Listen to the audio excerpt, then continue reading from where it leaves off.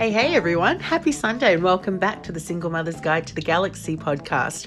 Okay, first of all, let's just put a really big shout out there and just, I hope that you're all safe and well and surviving lockdown, and I'm sending you all my warmest thoughts and best wishes.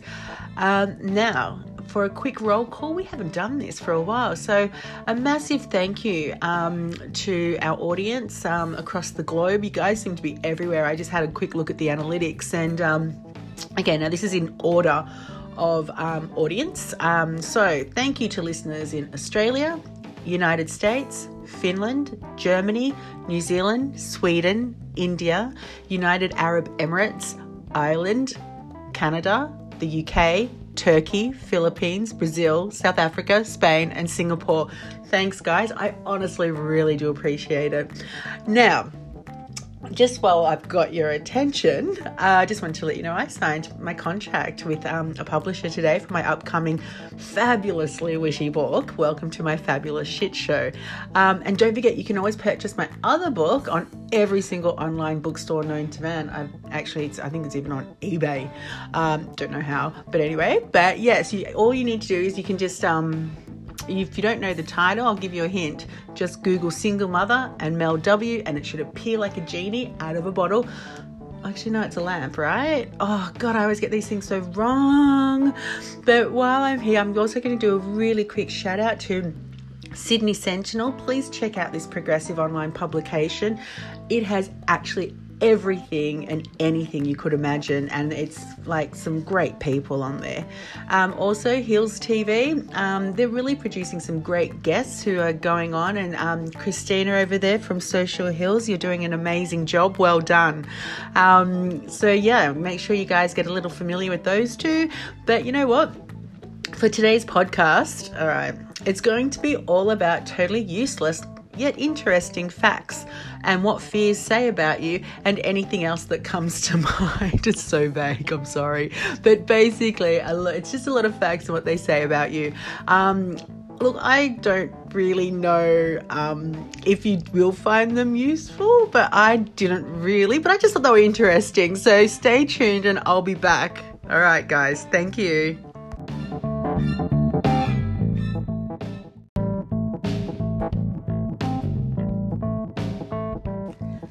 Hey, and welcome back to our random facts. I'm going to stop calling them useless because they might become useful, Okay, so your eating habits. A psychologist that was specializing in food behavior and a behavioral expert actually reported in the HuffPost that food-related behaviors actually tell us a lot about people's personality. So, it's not just you are what you eat, but it's also that science is suggesting you're also how you eat. You are how you eat. So slow eaters, they say, they're usually people who like to be in control and know how to appreciate life. They say, you've got the fast eaters who tend to be quite ambitious and impatient. Adventurous eaters, so these are the people that will eat everything and anything put before them. And this doesn't mean like it's environment. So if you're overseas somewhere and you're a bit funny about the food, you're not quite sure, this doesn't apply. This is in your normal everyday environment. So these guys here, if they're adventurous, they're thrill seekers and they're risk takers. The picky eaters are likely to exhibit anxiety and could be slightly neurotic, apparently. And people who separate different foods on their plate are very cautious and detail-orientated in their everyday life. And I find that one's really interesting because if I go to a restaurant and there's like a whole stack of food in the middle of the table, I will not mix my food. I will not let the food touch. So when it goes on my plate, I could have like 6 little mounds sitting on my plate. I don't know. Yeah. I don't go deliberately out to separate it. Like if I go to a takeout store or something and they'll always say, do you want rice with your meal? Unless it comes in a separate container, I will refuse it. I just cannot handle the fact that food has been slopped, on top of rice. I don't like it. It's too messy. This is going to be interesting. I might find out some colourful facts about myself. Okay. Now, guys, did you know, and this one's really interesting, yeah, this will mean it. They are interesting facts. I don't know how useful, but listen to this. A therapist in the US claims that she can learn about your personality based on whether you hang your toilet paper in the overhand or underhand position. So she surveyed 2,000 people on their preference, and as well on a scale of 1 to 10, she asked them how they were in their relationships. Now, this is what the survey revealed. Those people who prefer to overhand their toilet paper, the method of how they hang their toilet paper is the overhand, are actually more dominant, while the underhanders tended to be more submissive in their relationships. So, guys and girls, next time you go to someone's house, check out how they hang their toilet paper and you'll know how your relationship's going to work out. No, actually, I just made that up, but you never know. Okay, so the next one is, listen to this one. You are the way you walk. Men's Health magazine had an article that your stroll reveals your personality. So if you walk with your weight forward, say with a quick stride, you're extremely productive and highly logical. If you have your chest forward but your shoulders back and your head is held high, you're fun, charismatic, socially adept, but you do tend to hog the spotlight. Now, if you walk with your weight and it's over your legs, so basically you're not forward or back, you prefer people more than you do doing tasks. You're probably more focused on your personal life than your career. Unfortunately, you're easily distracted in group activities. So yeah, I'm going to start looking at the way people walk next time I'm at work and we have to do breakout groups. Now, twinkle toes. If you're light on your toes when you walk, but your eyes are glued to the floor, it actually, well, I don't know if it's actual, but it says that person is more likely to be introverted and polite. But listen to this one. So the Journal of Interpersonal Violence published that jail inmates with psychopathic tendencies were able to judge vulnerability and pick potential victims simply by viewing the way people walked. So moral of the story, if you guys, anyone out there gets arrested, consider adopting a more sort of assertive walking style. But I hope no one gets arrested. It's just, I don't know why I said that. Okay, another one. So there's this Journal of Research and Personality, and what they actually said was timeliness is an accurate assessment of positive character traits. So it's basically what your punctuality says about you. So what they did was they looked at participants, they asked them to do a personality assessment at home and then to come to the lab for a group experiment. And this is what they analysed by, of the participants based on the time of their arrival and their assessment. Punctual people were more conscientious and agreeable in the group, whereas the ones that were early appeared to be quite anxious and neurotic, and chronically late people tend to be more laid back. Do you think that's true? I'm really curious now. Okay, now this one, shoes. What your shoe choices apparently say about you. Now, this is in the Journal of Research and Personality. They published a story that suggests you can read someone's personality based on their footwear. So the questionnaire basically gauged the age, income, and attachment anxiety of someone based on their shoes, right? This is what came out. People who wear comfortable shoes tend to be relatively agreeable. Ankle boots are generally worn by those who are more aggressive. Oh, I've got a few pairs of those ones. Wearing uncomfortable shoes implies that you're a more calm person. I don't know, everyone wears stilettos and they're not comfortable, they just look hot. Now, well-maintained footwear actually said that these people are more have a bit of a persona that's a little clingy and anxious. Now, the well-maintained footwear, I'm guessing that's not brand new out of the box. It's just someone that likes their shoes polished often. Let's have a look. What else do we have here? I think we've got handwriting. Okay, listen to this one. Did you know that analysing handwriting, right, and how it relates to your personality has been a science since the day of Aristotle? So there was this article in the Business Insider, and it actually said that experts can detect more than 5,000 personality traits based on your little scrawl. They can. So this is what they came out with. People who write large are people orientated and attention-seeking types. Those with small handwriting tend to be more introverted and are capable of acute concentration. Some people who write with a slight right slant means they're friendly and impulsive. A left slant means they're reserved and individualistic. Now, no slant suggests that you're logical and pragmatic, and I don't have a slant. Ooh. Now, heavy pressure indicates that you have strong emotions and are quick to react. Light pressure implies an easiness and ability to move from place to place. See, guys, how is that? Not too painful, I trust. Anyway, let's take a break and come back, and I'm going to do other stuff and ask you, did you know? So stay tuned, everyone.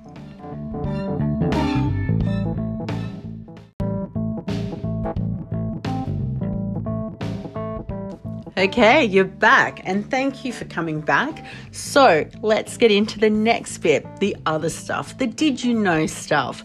So I'm going to look at dishing up the dirt. Did you know, right, that your dirt reveals whether there are more men or women in the household, because the sexes shed different types of bacteria, and that by examining the fungi in your dust, scientists can also predict where in the country you live, down to about, I think it's like 240 kilometre range. Crazy but true. Now let's have a look what your front door says about you. And this is according to colour experts. They say that a red front door means you're not afraid to say what you think. A blue door says you're naturally at ease in most situations. A green door basically tells everyone that your traditional values. And black door, well, it means you're probably consistent and reserved. Inside the home, extroverts tend to open up. They tend to choose more open and spacious furniture layouts. And if people are introverted, that they're probably likely to decorate with soft, solid colours and muted patterns. Didn't know that. I have to go check out my friends' houses. I'm going to go I'm going to go stalk everyone I know on Facebook to look at the furniture behind them. Sad but true.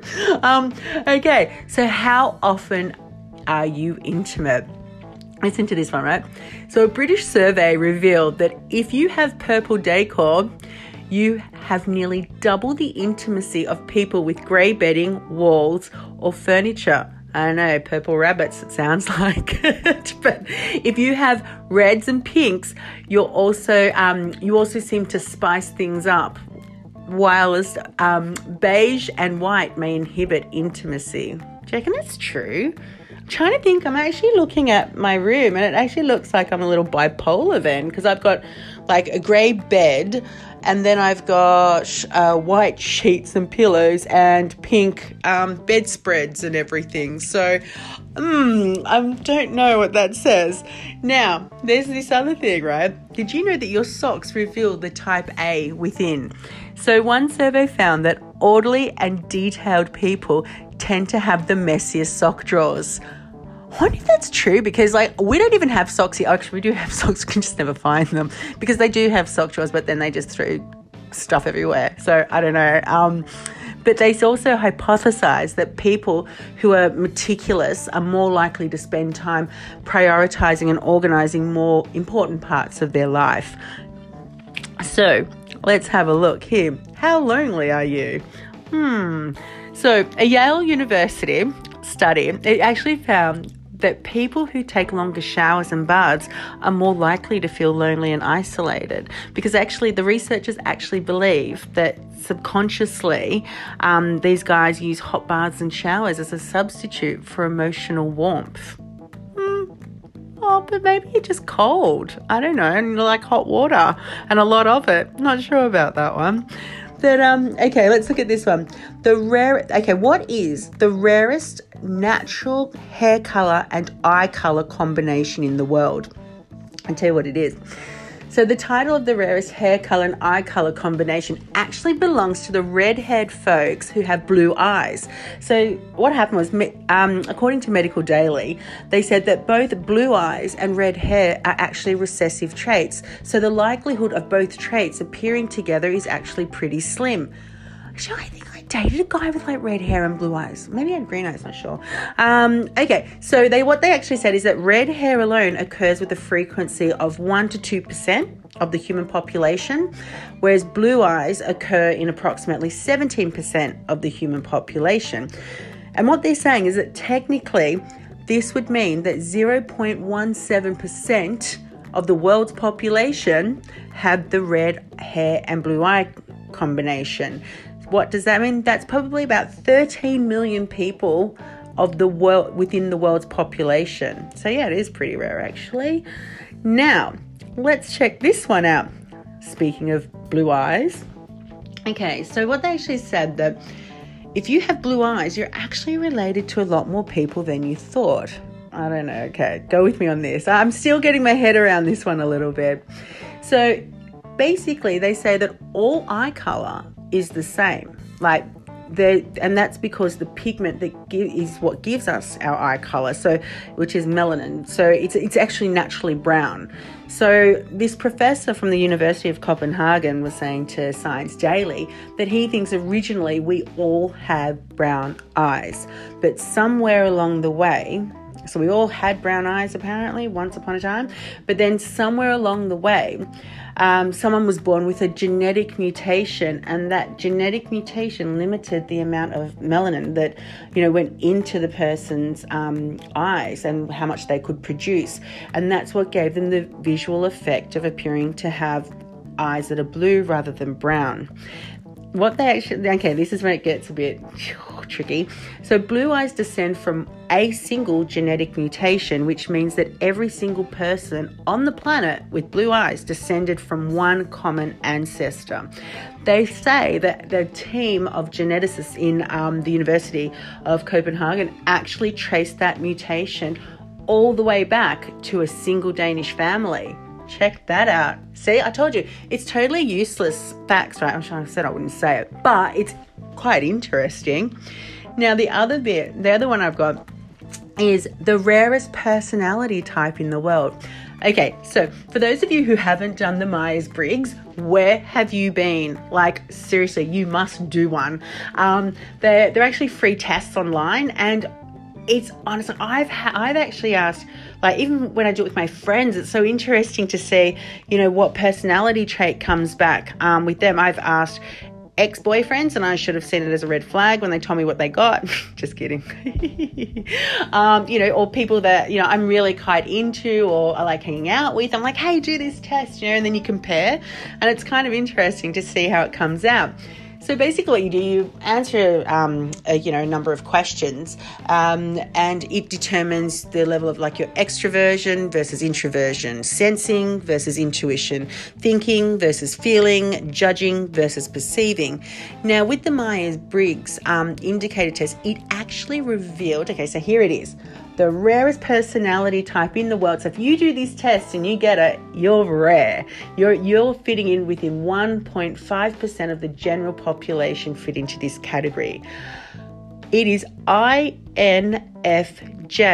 So this personality is more introverted, intuitive, feeling, and judging. So in other words, I guess you could say they're a bit reserved, but they're very loyal friends and make strong empathetic leaders. They're moral and persistent, and they see the glass half full. So guys, they're known as the counselors, and they're very good listeners according to the results of this test. But what I want you to do, have a go at it, because I actually did it and I came up with ENFJ, which is the protagonist. Apparently I feel like I'm called to serve some big greater purpose in life. I'm thoughtful and idealistic, and strive to have a positive impact on other people and, the world around me. But it's said that, gifts in this area are idealism, determination, and the ability to envisage a better future. And that we're committed, to using those gifts to serve a greater purpose. But more importantly, because I just like to see who else has got the same personality type as me. In my club, I had Oprah, Barack Obama, Ben Affleck, John Cusack, but most importantly, Morpheus from The Matrix. How's that? That's like, guys, have a go at it. Like, it is really good, and it actually gives you this results sort of report. So you get a report on it, and the report actually says, it breaks it down for you. So it'll be like mind. So say you've got mind, like extroverted versus introverted, and that's like determines on how you interact in your environment. So, and it gives you the scoring. So mine was like 91% extroverted, obviously. And then it's got the energy. So that's the trait that shows where you direct your mental energy. Mine was 66% was intuitive over observant, as to being only 34% observant. Now it's got nature here, and this is the trait that determines how we make decisions and cope with our emotions.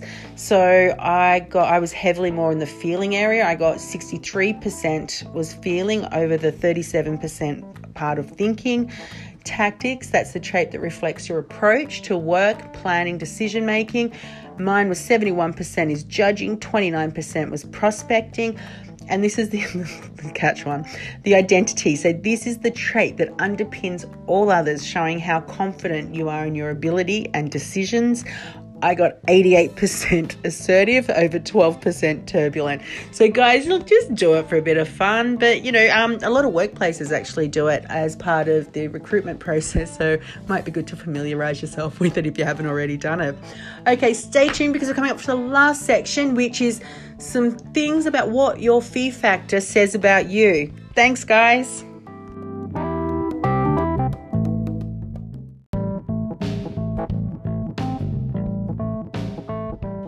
Hey, and welcome back to the last leg of the Single Mother's Guide to the Galaxy. Okay, we're going to head into fear factor right now. And our first fear and what it says about you. Apparently, if you have a fear of clowns, it means that you value honesty. Apparently, it actually, according to an article in the Scientific American, they said that the clowns are portrayed as tricksters, right?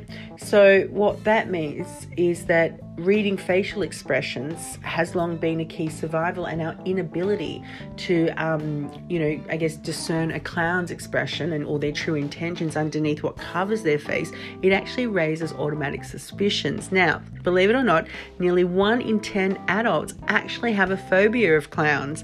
There is a name for the phobia, but I cannot pronounce it, and I'm not even going to try. So just Google it if you will.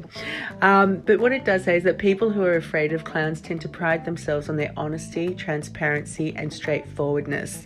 So, that's pretty interesting that, that a fear of clowns would mean that you value honesty. Well, makes sense, I guess. Okay, a fear of blood. Apparently it means that you're calm and collected.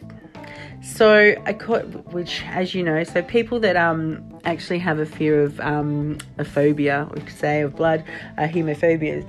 So the Diagnostic and Statistical Manual of Mental Disorders, it actually groups this fear as a blood injection injury phobia. So apparently, so there was this neuroscientist, and he basically said that fainting at the sight of blood might be contributed to it's a primitive reflex buried deep in our brain, because basically what happens is you see blood, the first thing you do is you associate blood with something is wrong, and automatically it'll send a danger signal to your brain. Now, what it actually says about the type of person with this phobia is that they have a strong protective instinct and tend to be quite the cool, calm and collected one in the social group. So, yeah, interesting. What's next? Fear of snakes. Oh my God, they are so ugly. They're so gross. I'd rather die than come across one. So, if you have a fear of snakes, apparently you are the type to stand up for others.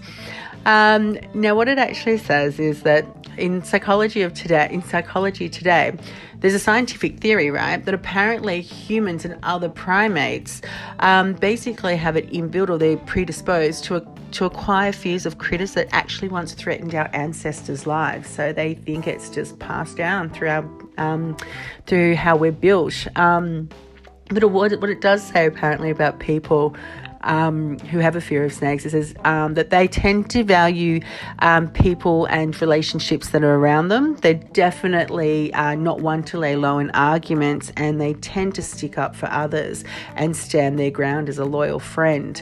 By the looks of it too, they said that they have quite a fiery temper. Now, our next one is a fear of spiders. Ooh, what does this mean? Okay, so a fear of spiders apparently means that you're a leader.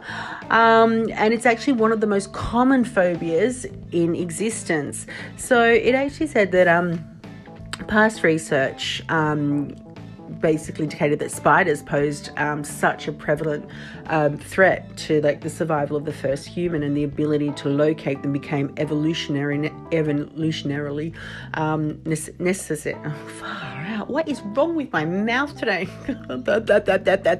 Seriously, I don't get it together. So basically what it says, it just became this necessity that has been passed down, that you need to be able to locate a spider really quickly. Why can I just say that? And scientists seem to use this rationale, like to explain why people still to this day are shrieking when they see like the harmless household spider.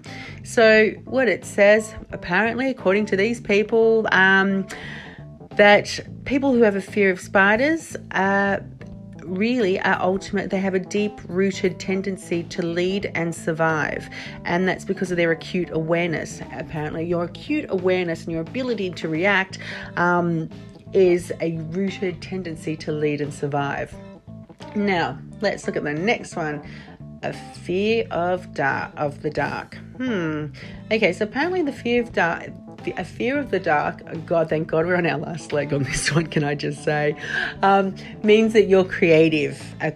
Apparently, according to Medical Daily, they said researchers believe that it stems from a genetic encoding that has hardwired us to avoid predators at night. So cognitively speaking, the abnormal and the persistent dread of the dark is linked to the fear of the unknown, which is similar to the fear of having deep water, because it's the unknown. So what it actually says, they think the people that have a fear of the dark have an overactive imagination because their brain automatically formulates an image with nothing provided. So, basically it says when the lights go out, your imagination kicks in and you produce a mental image to fill in the blanks. Unfortunately, it's usually one that replicates something scary. So guys, that was my mini fear factor session. I've been attending quite a few trivia events. Maybe I should take these with me. Look, I want you guys to have a great fortnight. I'll be back in 2 weeks, but thank you again for tuning into the Single Mother's Guide to the Galaxy. And I wish you all well, and feel free to go and leave messages on any of the podcasts, or you can go to the website and leave me a message, or you can go and send me a message on Instagram at Miss Mel W. Stay in contact, and bye guys, see you in 2 weeks.